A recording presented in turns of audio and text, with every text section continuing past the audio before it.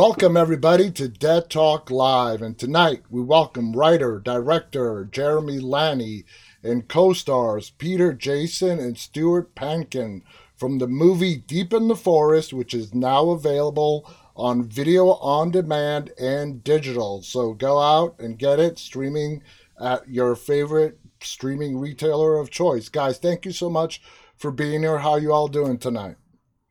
I got some back problems and stomach issues, but I'm fine. Thanks for asking. You stole Peter's line. I played a doctor. Did you do that?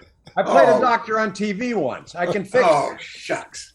Can you say shucks on Dead Talk? Yeah, you can say whatever you want. That's a great thing about the internet. The FCC doesn't really care. Wow. So let's talk about the movie. The movie, again, is called Deep in the Forest. To give our audience just a slight synopsis of what this movie's about, if you were to tell this to somebody 20 years ago, you'd probably be laughed at in the face. But it's America breaking out into a second civil war, which unfortunately, if you tell it to somebody in today's world, it is not that far-fetched, which makes the movie that much more scarier. So Jeremy, I want to go ahead and start with you. Okay, you wrote this, you directed it. Like we said, it revolves around America breaking out into a second civil war. There's a group of people that are put together in a cabin deep in the forest. What immediately stands out about this group is the diversity within the group, which is very well done considering how the stories about America being divided and factions starting to fight over each other. So the diversity that you included with the cast and characters, how essential was that to your story? Well, I was part of quite a few Democratic clubs, and it's a pretty accurate sort of representation of the folks at those clubs, in terms of age, in terms of ethnicity. And the diversity also is not simply, sort of age, ethnicity, gender. I made sure I brought all sorts of folks in terms of their personalities together, because that's how you generate conflict. Yeah. So these are people, they're all Democrats, but there are a lot of different kinds of Democrats. Oh, yeah. And I really wanted to just look at the different kinds. What's the difference between, say, a leftist, a liberal, and a progressive, and a moderate? Those are all very different kinds of Democrats. So it's diverse in that way, as well as, ethnically, genderly, in terms of age. Absolutely. Now, Peter, you are the leader of this Democratic group. You play a character named Mark Goodman. Now, when you are going into character and you have to understand the character of Mark Goodman, so in your mind, Peter, walk us through what elevated Mark to be the leader of this Democratic group. What kind of backstory did you give your character? Well, I was president of my college and junior college, Orange Coast College in Orange County. And the president of the college, Basil H. Peterson, pulled me into his office the very first day I'd been elected. And he said, "This is going to be the loneliest job of your life." He said, "All of a sudden, you're not going to have any friends because you're going to represent everybody." So it made for some strange feelings. I have my own personal opinions about whatever the issue is, but I am not allowed to force my opinions on anybody. I'm allowed to only hear everybody's opinion and kind of come to a group conscience, if you will, of what that opinion should be. So it was kind of a judge-like and a little bit like a grandfather of all these different flavors that were happening in front of me, and so you're always in a kind of a quandary. Yeah, I can't really flex my muscles, but I can certainly direct people in a way. And I think the movie starts off, I hope I don't give away too much of it, but I think it starts off, and I do take it upon myself to kind of force myself upon them. But I won't tell you any more about that. We're going to get more into the leadership stuff as we go along, because you bring up some very interesting points. Now, Stuart, you play Max Steiner, a professor of European history. Your character carries around in your pocket the United States Constitution, which you tell us is from your dad when he immigrated to this country and he was becoming a citizen and he had to learn about the Constitution. Max develops a very close relationship with Amy, the daughter of the Washingtons. It's a great relationship that develops between Max and Amy as you sort of explain to her what democracy is and how important it is, especially to immigrants coming to this country, as opposed to us that were born here and sort of kind of take it for granted that it's like that all over the world.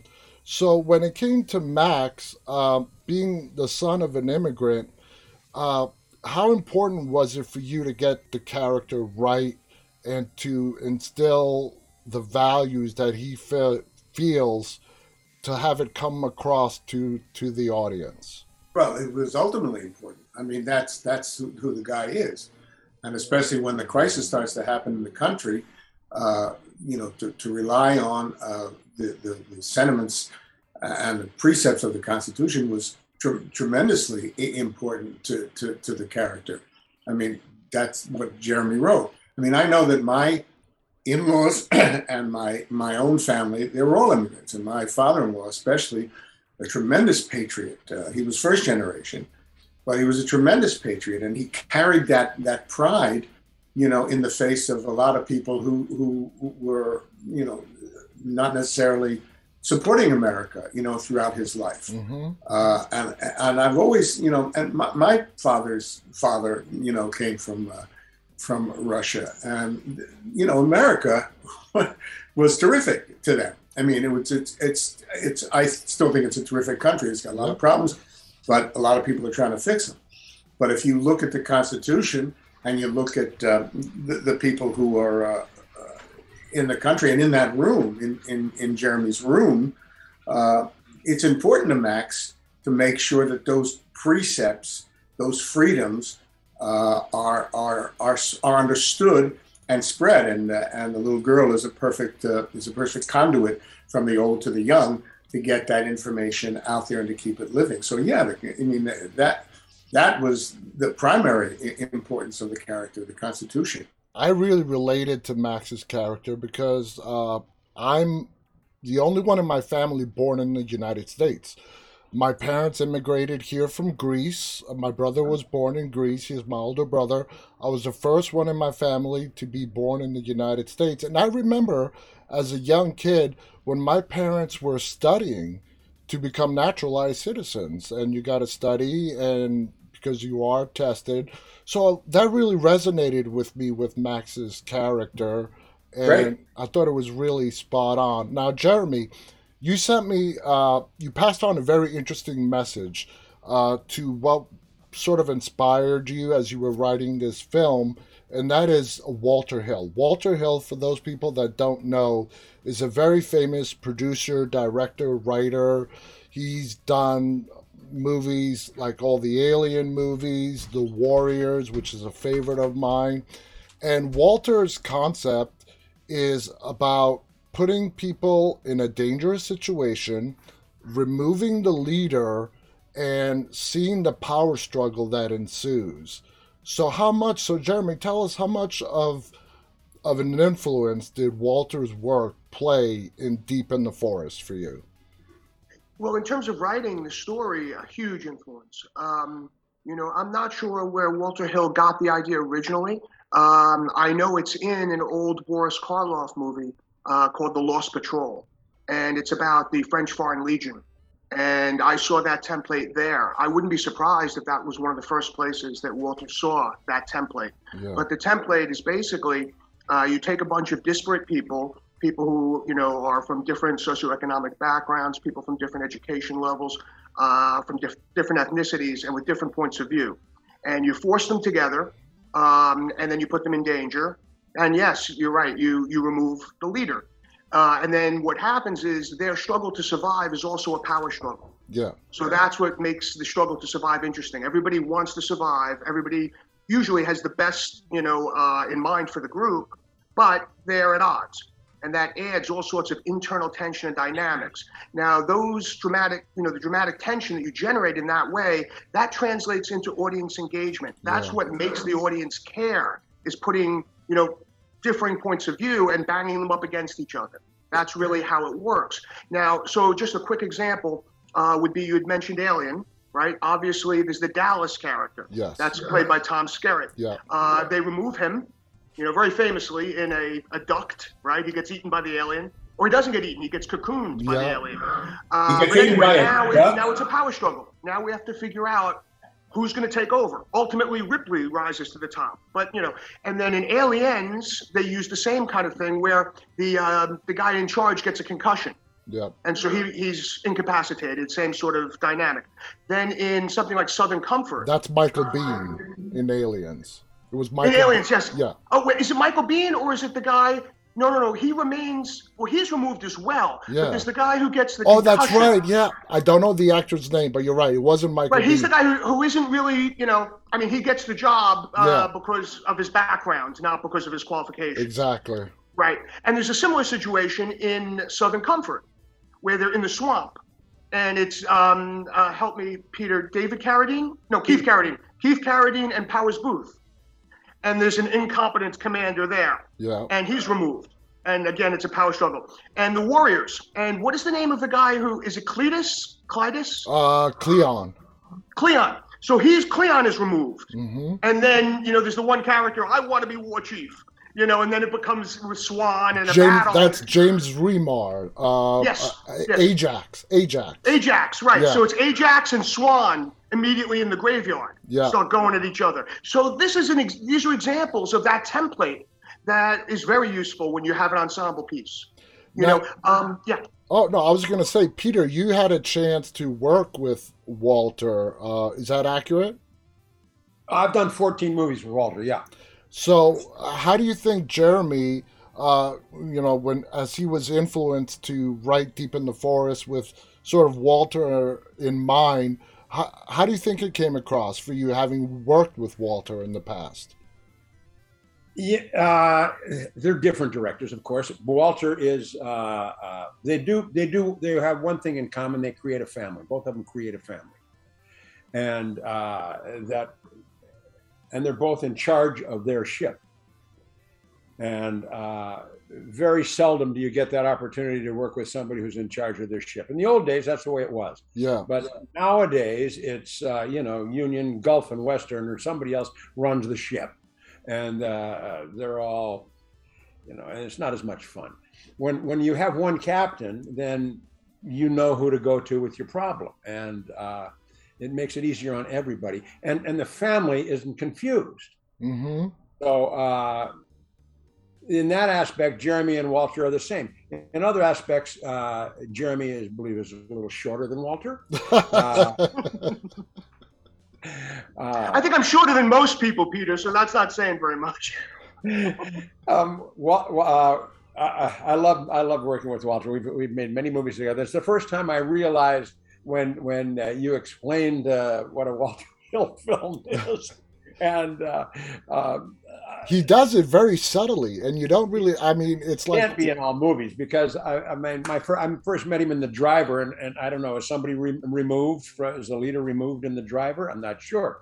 The next one was 48 Hours. Is there somebody removed from power in 48 Hours? Not in 48 Hours, no. In Johnny Handsome, in Red Heat, in The Long Riders, no, maybe. Maybe the group breaks apart when they split, when Jimmy Keach and Stacy go their way, and Dave and Keith and Bobby Carradine go their way, and the quarterback go. But Bruce, most of the movies I've done with Walter don't fall under that category. So that was a little confusing for me. I see it in The Warriors. I see it in The Swamp, in Southern Comfort. I don't know, Geronimo, did that happen in Geronimo? I don't think so, no. He has such a wide variety of films that I think it's hard to pigeonhole him like that, just like it's hard to pigeonhole Jeremy the same exactly. way. you see a group of his. I've done quite a few of Jeremy's things too, and he's different in everything. I'm different in everything that he gives me to play, from a dying cancer patient to Orson Welles. I played a lot of different characters for Jeremy. Absolutely. So hard to say that that's the way that director does something. Exactly. And we're not trying to pigeonhole Walter to doing it only one way, but it's amazing on how Jeremy found certain movies, and the viewer engagement aspect that you mentioned, Jeremy, is fascinating because as a writer and a director of films, ultimately that's what you want. You want your viewers to be engaged in the content. When the script was done and you got to the set and you were ready to start filming, did you have any nerves on the execution of what you wrote and how to get it right? Well, we had done some rehearsals. We had a table read, and the principals, the Nancy Wilson character, that's Ursula Brooks, and Derwin Jordan, who played Ethan Washington. So they had read together with me. So they had done some rehearsing, and then they rehearsed a little bit with Makara Gamble, who played Amy, the daughter. So they became a family unit, And yeah, I had done some directing. I wish we had more time and more money. If we had those, I mean, I'm a huge, you were talking about influences. It's not just Walter Hill. I mean, I'm a cinephile. And if I had to say, the folks who've really influenced me as well would be somebody like, Sidney Lumet said. Sidney Lumet would rehearse the entire movie for 3 weeks like it were a play. I mean, that's expensive. Yeah. Now, expensive, yes and no, right? Because you're saving money in the number of takes and the back end and the quality. But you do have to spend 3 weeks in rehearsal, That's a dream of mine. Wow. Yeah. If I could ever afford that, that would be heaven. Yeah, it's like that's unheard of in today's world of trying to do it that way. Stuart, the film starts with a television interview. A professor is being interviewed and is really laughing at the notion that America's democracy can fall into a dictatorship. It's not going to happen. This is not... it's not possible in any way, shape, or form. And then it does happen. What do you think is the impact and how it relates to us in the real world? Do you think we take our democracy for granted as Americans? Why don't you ask me puffball questions like you asked Jeremy? How do I know? Well, first of all, Larry Cedar, terrific actor, is the newscaster. What was the question? Does democracy? What is it? He goes on. The movie starts off with him on the television, dispelling any notion that America's democracy is in danger of falling into a dictatorship, and all that. And it was very important for Jeremy to put that in the beginning of the film for us to see. I mean, it's because it sort of mirrors what I can compare it to is Americans taking for granted democracy, of it ever being taken away from us. No, my personal opinion, no, I don't think it can happen. I mean, there's too many checks and balances. Yeah. You're going to get groups, springing up. You're going to get the June 6th peoples, and you're going to get maybe, types of groups that are the fictitious people in Jeremy's movie. But no, do people take democracy for granted? Yeah, some of them. But there's, like I said before, enough people, addressing the wrongs and the ills of that. Look, we got 350 million people in this country. People always point to Norway and Sweden. There's 6 people in Norway. There's 12 people in Sweden. They talk about, and the ethnicities and the religion are the same. You're talking about America, maybe 320 million people. With with a palette of religions and ethnicities and colors and creeds. It's astounding that it's gone this well for so long. Yeah. I personally don't believe that democracy is going to be, turned into a dictatorship because of a few people. There's enough people, decent, good people, that know look, there's no absolute truth, absolute, good and bad. I mean, people who went into the towers in 9/11, they thought that was good. We thought it was bad, but there's enough good people to and checks and balances to keep the constitutional freedoms and that we enjoy and that America has enjoyed for a long time intact. And like I said, there's a lot of problems with the country, but there's a lot of people trying to work on it. Exactly. And, as long as you get those groups of people trying to work on diversity, religion, and equality, and gay rights, and all that stuff, Black Lives Matter, as long as you have those people, those core people, working hard. And as we all know, if you read the paper, it's not in the background anymore. It's not under the fold. It's not on page 7. It's right out there. Gay rights, Black Lives Matter. And as long as you got those people and you can keep the press free, I think Jeremy mentioned that in the movie, as long as you keep the press free and active, whether people take it for granted or not, it's not going to go away. Okay. It's my personal opinion. It's my story, and I'm sticking to it. That's fair enough. Now, Jeremy, I want people, you could have gone 2 ways in making this film. I mean, you could have shown the fighting and so on that was happening in the street, but the path that you choose is much better. You show what happens to a small group of people who are trying to survive the war, okay? The way they were brought to the cabin was done under secrecy. They don't know where they are. This is a psychological drama / thriller on what happens to people when their government falls apart around them. What do you want people to walk away after watching this film? What is the main theme that you want them to walk away with? Well, I certainly didn't want to do propaganda. As an individual, as a personal citizen, I am a Democrat. But what I wanted to create was art. And when you do art, your first loyalty is to dramatic tension. And so I don't have any particular message. I was creating a tragedy. I have, for Nancy, the main character, I mean, she basically does everything that I would do and gets screwed for it. That's tragedy. That's right. I mean, she's a fundamentally good person who, literally, she does everything that I would do.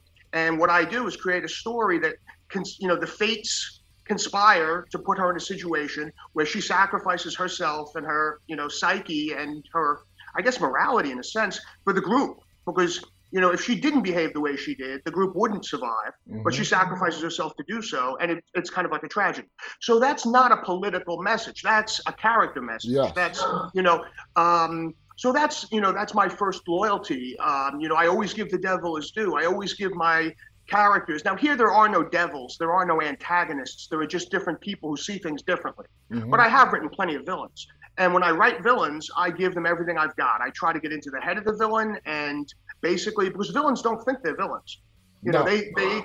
So for me, my point is simply that, I wasn't looking to do agitprop or whatever. This is not something, and it's interesting because some of the, the reviews are very, complicated and mixed, which is great. What do we think at the end of the movie? Do we think that family is going to stay together? I don't know. I present a possibility. I want people to walk away thinking about that stuff. I don't present easy answers. I create complicated situations, and I wanted to confront people with tragedy, classical tragedy.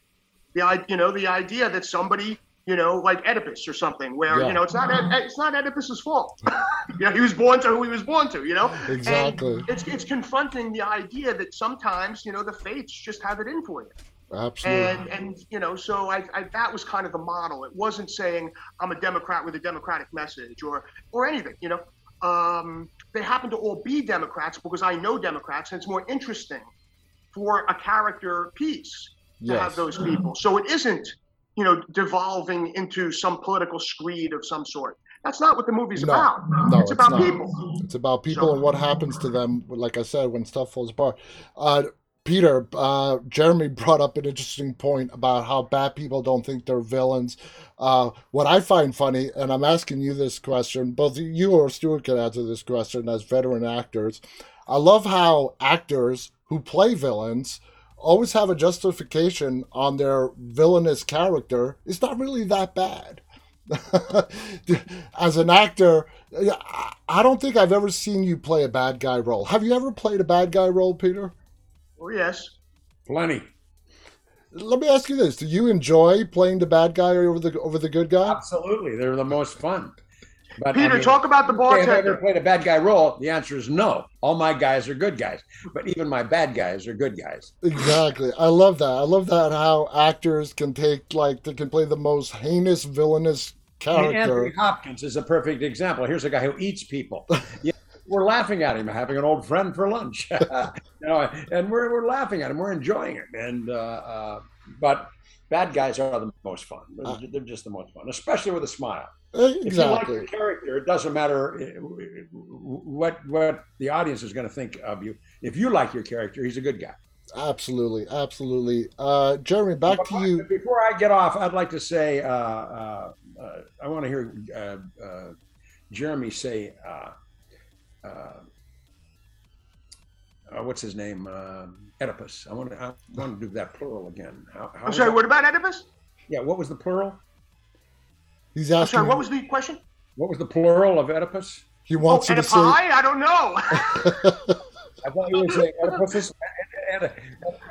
More than one Oedipuses? Oedipus is Oedipuses. Oedipi? I had You a know? file last week.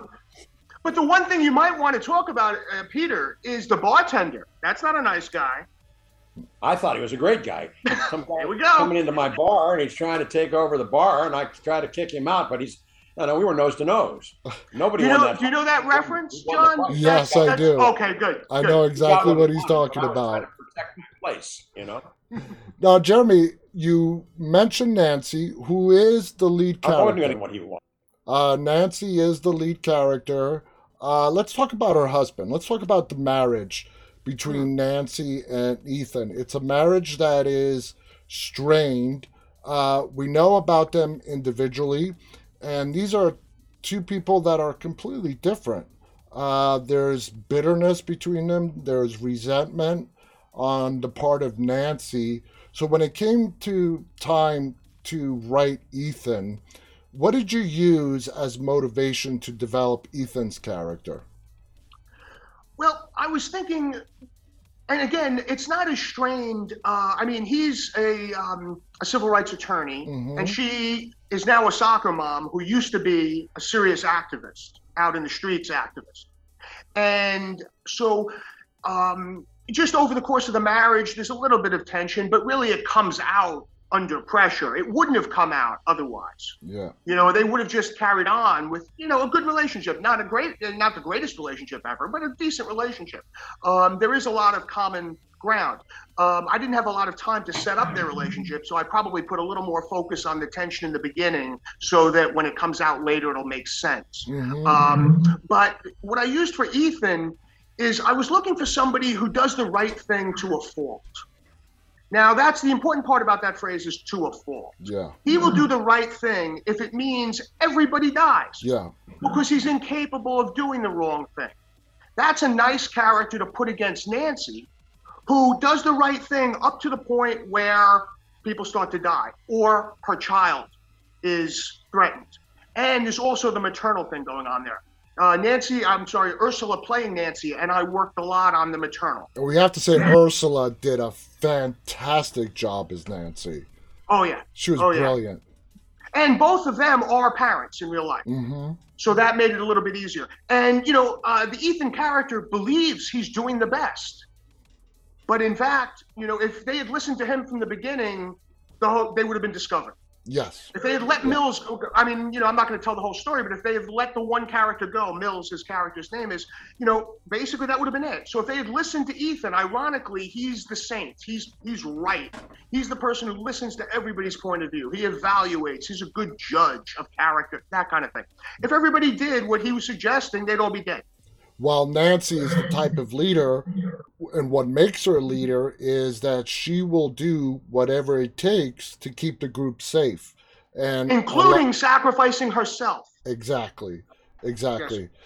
Stuart, let's go back to Max's character. Max, I don't want to give any spoilers away, but he makes a decision towards the end of the film You can call it a very selfless decision to what he thought to help the group out.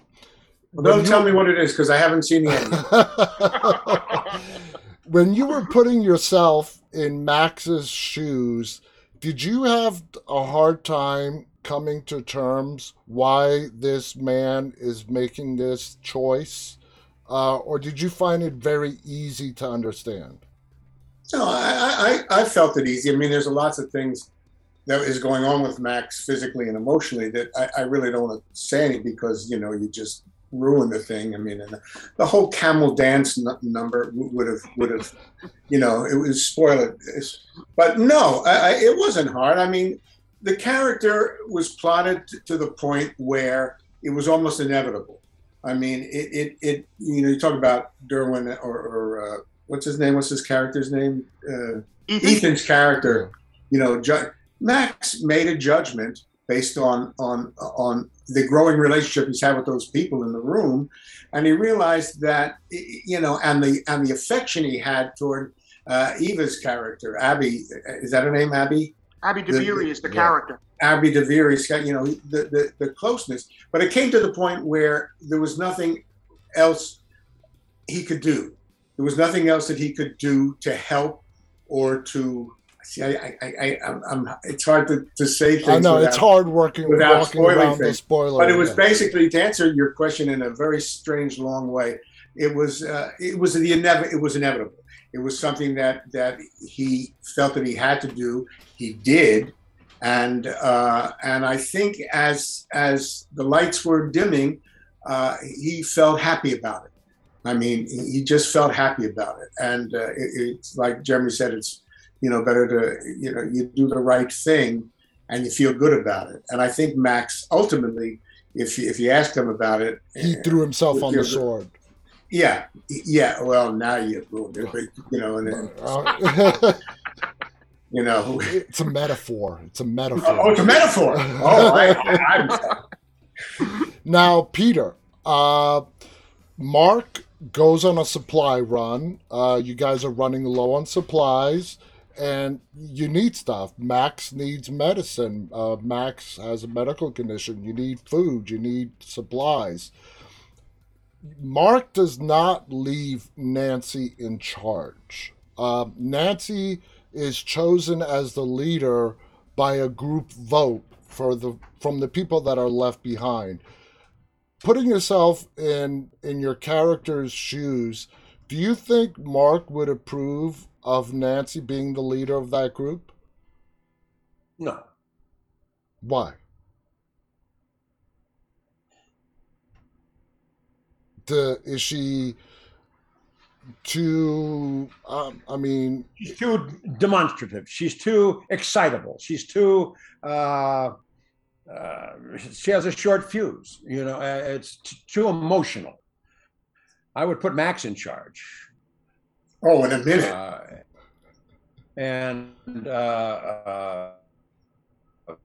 What's the cook's name? I forget her name.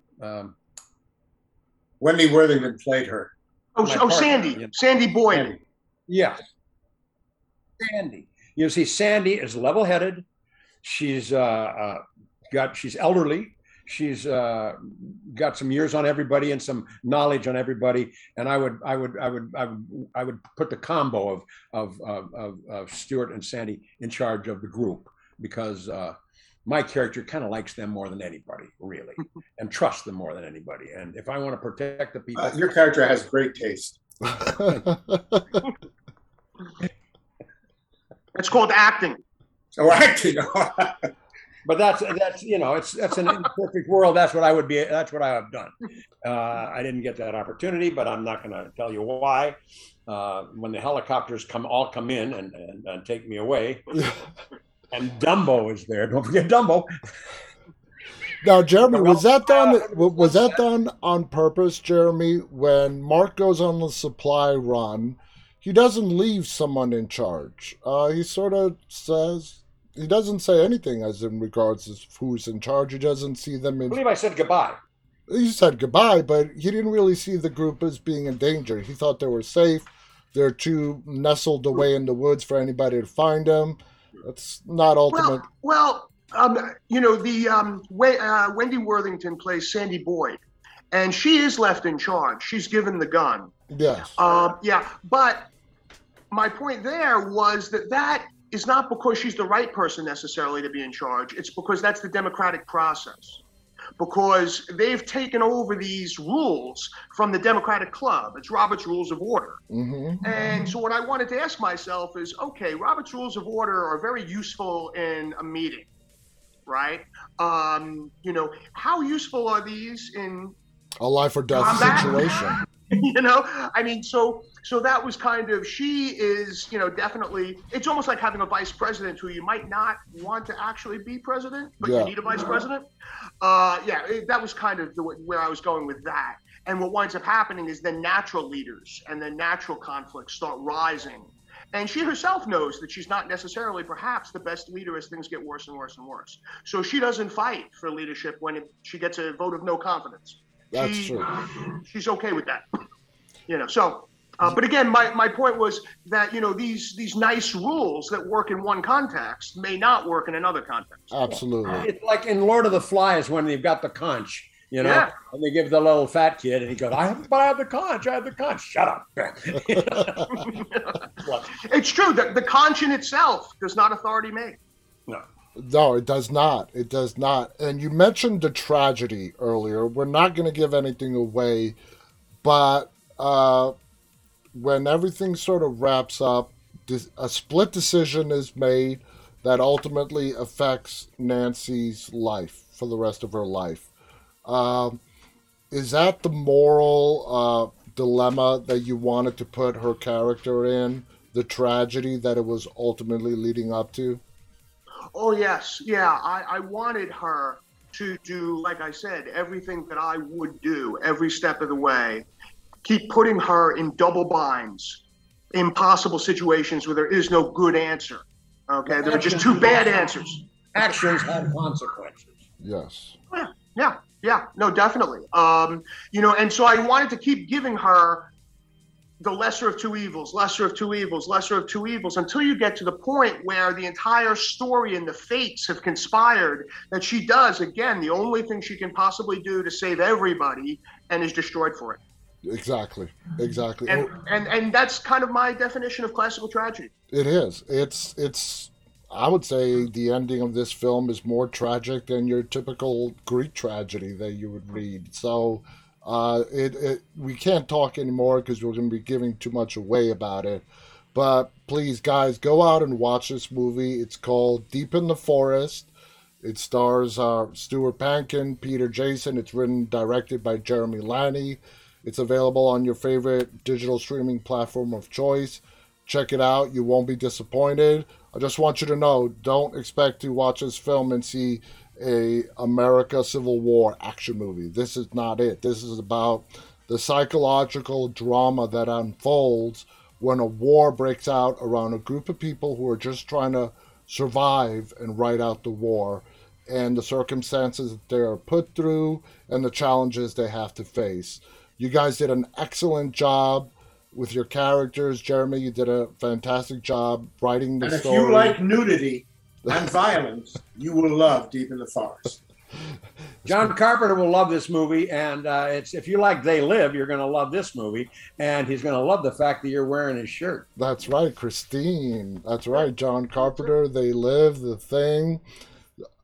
Thank you guys so much. As I mentioned, now, you guys, almost everybody out there has seen They Live. Now, everybody recognizes Peter as being from They Live.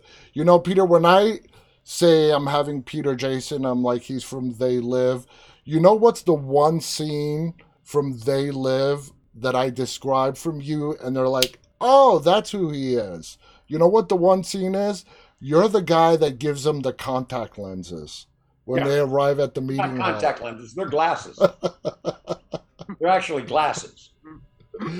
So once you tell them that, they're like, I know exactly who it is. So anyway, it's been an honor talking to all three of you guys. Thank you so much.